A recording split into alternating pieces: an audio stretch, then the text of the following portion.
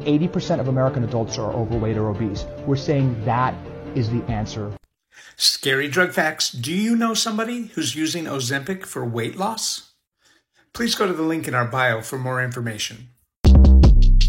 Shortcast Club.